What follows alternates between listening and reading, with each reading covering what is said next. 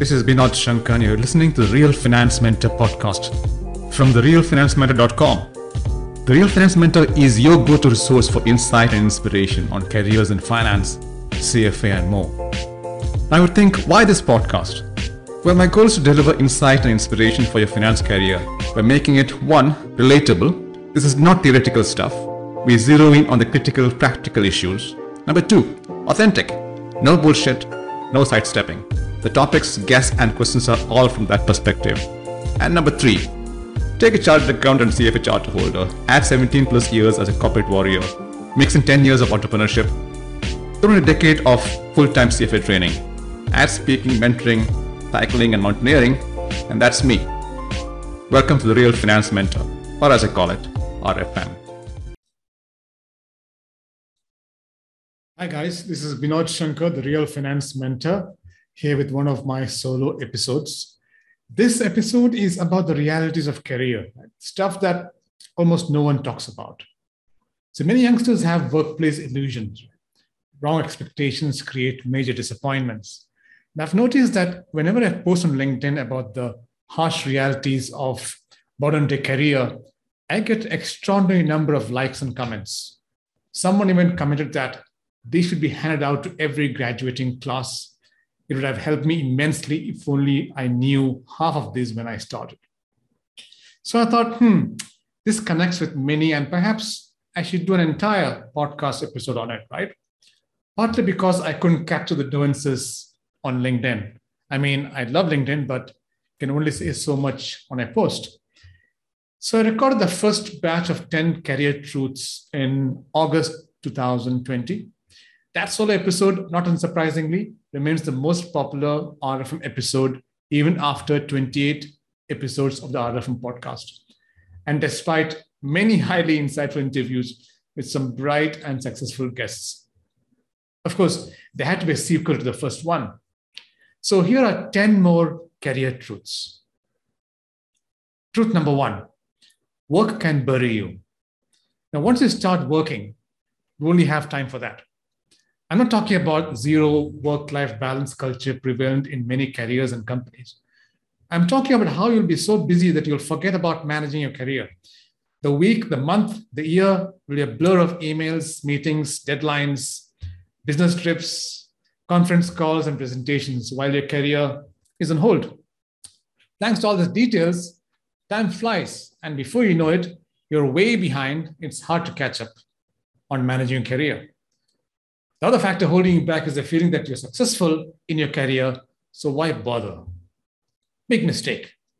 But what do I mean by managing your career?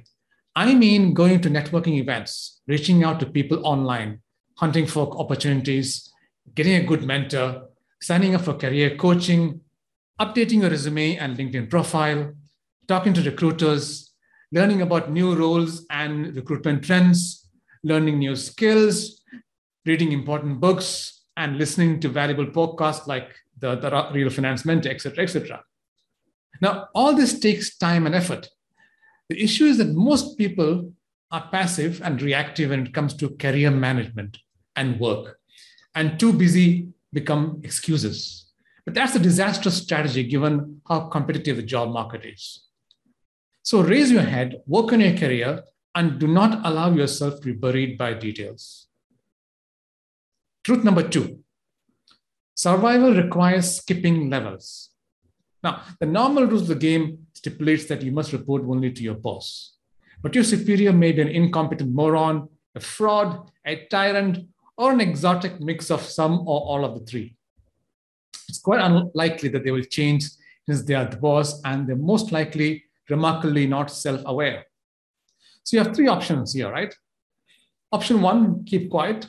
Option two, fight with your boss. Or option three, skip levels and talk to their boss, i.e. the super boss. Now, option one will ensure things stay the same or get worse. Option two means things will get worse and you may be fired. Option three is the best because not only does the company benefit, you gain a powerful ally and you have neutralized your jerk of a boss. Now, this should work quite well if you can prove that your boss is materially harming the company. Examples would be unprofitable initiatives, nepotism, favoritism, high staff attrition, bribery, loss of key clients, harassment of staff or supplier or clients, and things like that, right? There's a caveat here. You should have already built a rapport with the super boss, and the super boss should like you for your competence and credibility. This, of course, needs to happen well before you skip levels, right?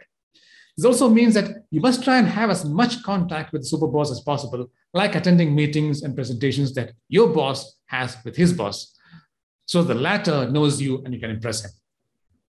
Another way is to build a relationship is to give him on-time or on-spec information that he needs, which your boss is unable to because he's clueless on the ground realities at work. Now, health warning, there's a small risk of blowback from your stunned boss, but it may be worth taking. Truth number 3, you will often be undervalued. You will be paid based on your perceived value to the company, the operative word here being perceived. Because it's quite common that what you get paid is far less than what you deserve. I mean, you get compensated based on not some random emotional plea, but the value you bring to the company and your market value. Now, the underpayment can happen for any or some or all of the below 3 reasons. Number 1, you are shit at talking about what you have done due to poor communication skills or low confidence or some other affliction. Tragically, your employers have no idea how good you are. This is quite common.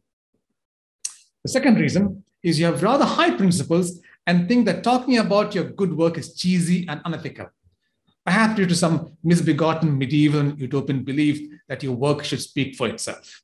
This snooty attitude is less common. Number 3 would be your employers are notoriously stingy when it comes to pay. This is more common in small and medium enterprises and even in bigger family or owner-managed businesses. Truth number 4, you only get what you ask for. This is a perfect segue from the above point. Truth number 3. There's a saying in many cultures that broadly on the lines of only a crying baby gets the milk. Now, don't be the silent infant. If you want a promotion or a raise or a mentor or anything else, you have to ask for it, backed by solid justification. Management is not watching you 24/7 and noting all the good stuff so that they can reward you come year end. They have other priorities. I mean, they're not mind readers. Their motto in life is not fairness for everyone every time. If you don't ask, someone else will, and they will get that what you wanted, but what you had some dumb medieval hang-ups asking for. And then you'll be kicking yourself for years and bitter regretting that for not raising your hand. What's the worst that can happen if you ask? And no?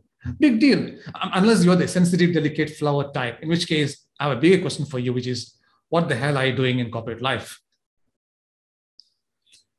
Truth number 5, nice guys often finish last. I'm assuming that your work is top quality here. But if you're too nice, you fully deserve the consequences. Look, I'm not suggesting you turn into a corporate Hitler or a Wolf of Wall Street. But your career will go nowhere if the below captures who you are. You do all the dirty work that no one wants to do. You allow people to come to you at the last minute. You're okay with being ignored for training, promotion, plum roles, etc. You're okay with being kept out of the loop. You have the inability to put the universal quid pro quo principle into action, which is, if you've done a favor for someone, then quid, then you should demand reciprocity, the quo. It's only fair. You allow someone less able than you to take the lead, and you have the fundamental inability to say no to anyone for anything. Now, the nice guy syndrome often stems from fears of hurting someone's feelings when it may not be the case. Now, not only do you suffer because you are nice, there's very often no reward for being a long-suffering nice guy, unless, of course, you firmly believe in karma, the afterlife, or masochism, all of which are frankly beyond the scope of this podcast. So stop being unnecessarily nice. There are rewards for being practical, assertive, and confident. Truth number 6, your network is your lifeline.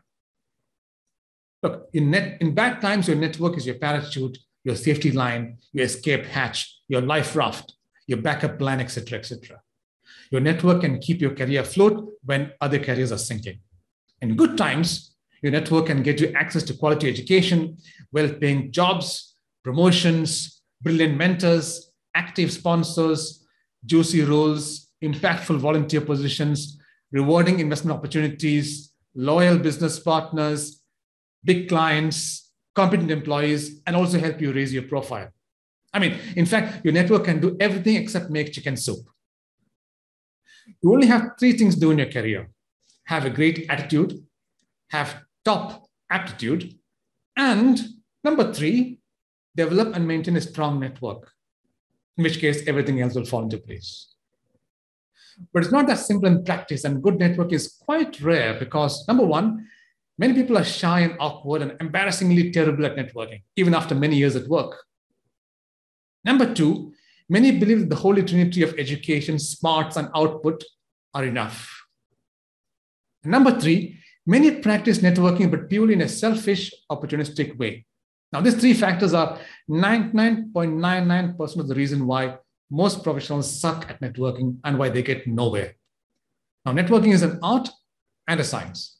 It's a science because there's a process to it, and the basics can be taught to and practiced by almost anyone. It's an art because there's so much that's possible and immensely valuable beyond the basics. That's quite frankly tough to teach, and a lot of it is innate. Truth number 7, your ego is not your amigo, right? We're all born with egos and ego defense mechanisms, and all that means is that we are reluctant to admit to the harsh realities of life. Now, we hate to admit that we're not that honest or resourceful or creative or empathetic or consistent or curious or creative, because to admit that we are shit even to ourselves is often humiliating. So what happens? We often carry around with us a distorted image of ourselves. We may believe that we are God's gift to, for example, finance and leadership. Now, what's dangerous here is the gap between reality and what you think widens as you get more qualified as you go up the career ladder, because your ego increases.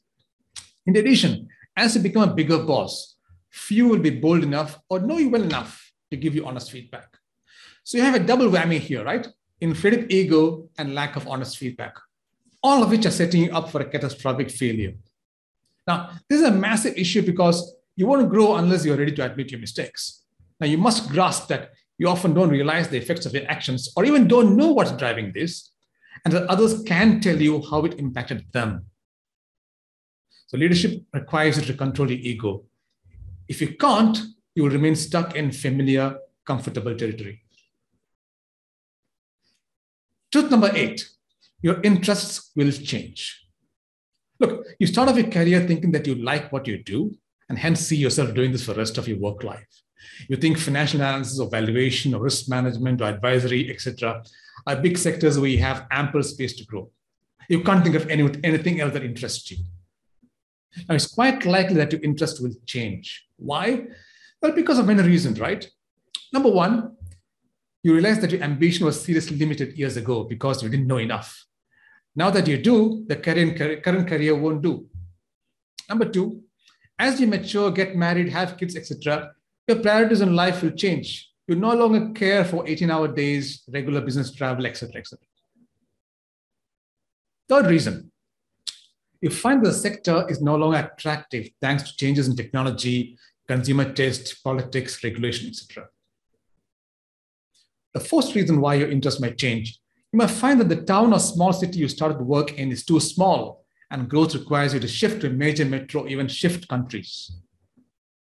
Number 5, you realize that it's too tough and too long to get you where you want to be in where you are right now. If promotions to the top take 15 to 20 years, you're probably better off quitting.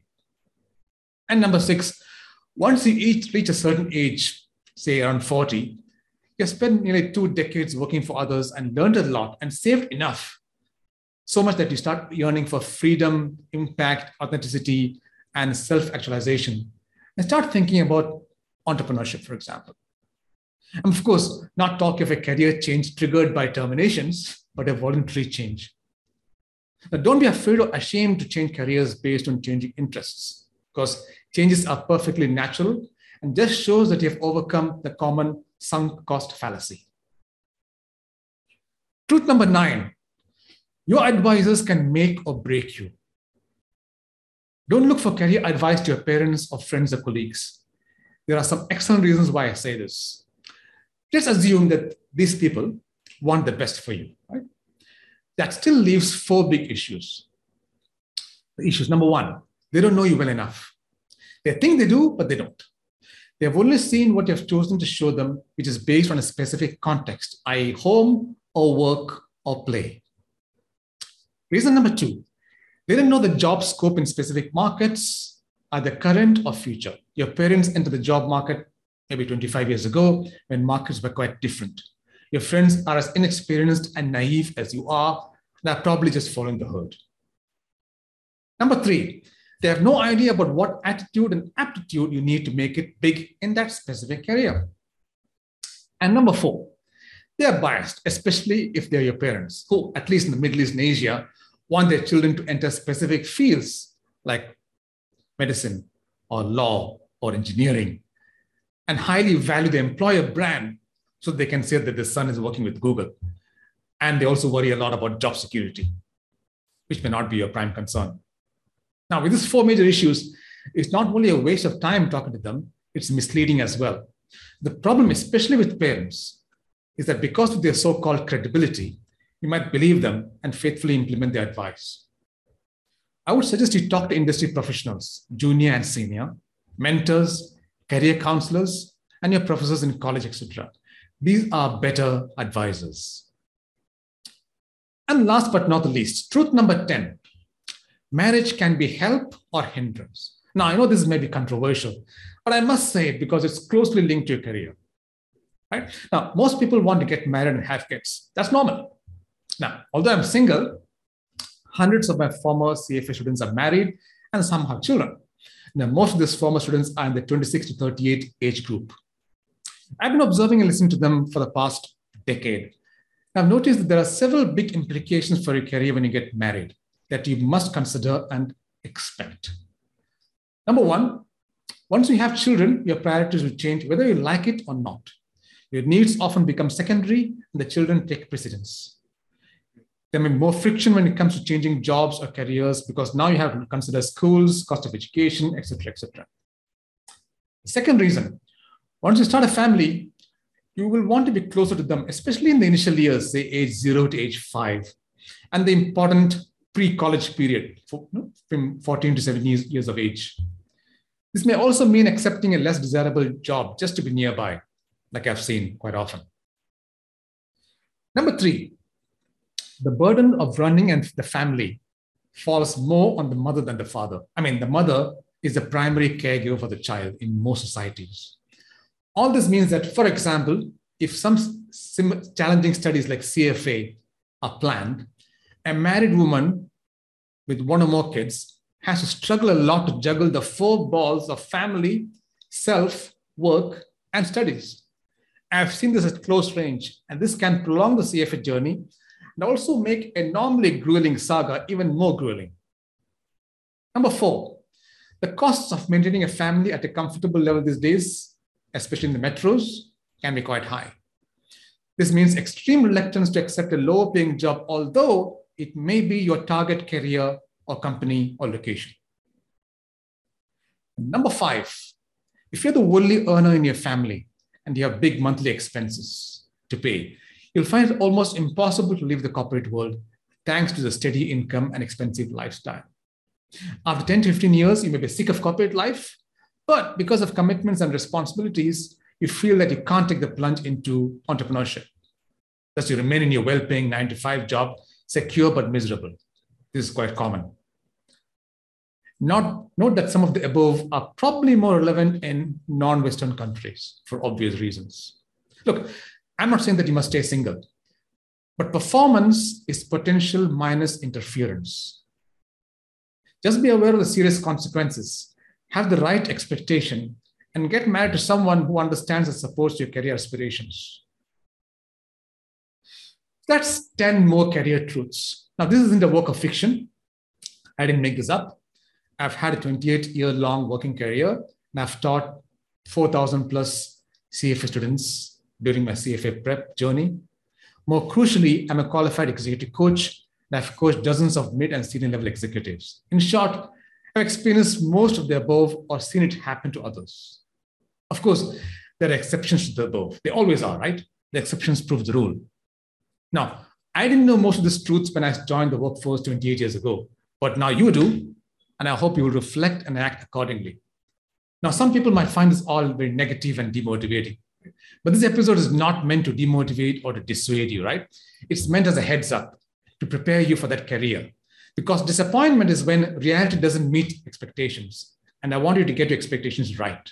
That way, hopefully, any good stuff will be positive surprises in a corporate career that can be fulfilling in many ways, like it was for me. I must add here that for all CFA candidates and CFA charter holders, who are of course bound by the standards of professional conduct, so please don't do anything that violates any of the standards, specifically standard 1 on professionalism and standard 4 on duties to employers. You can thank me later. Onwards and upwards.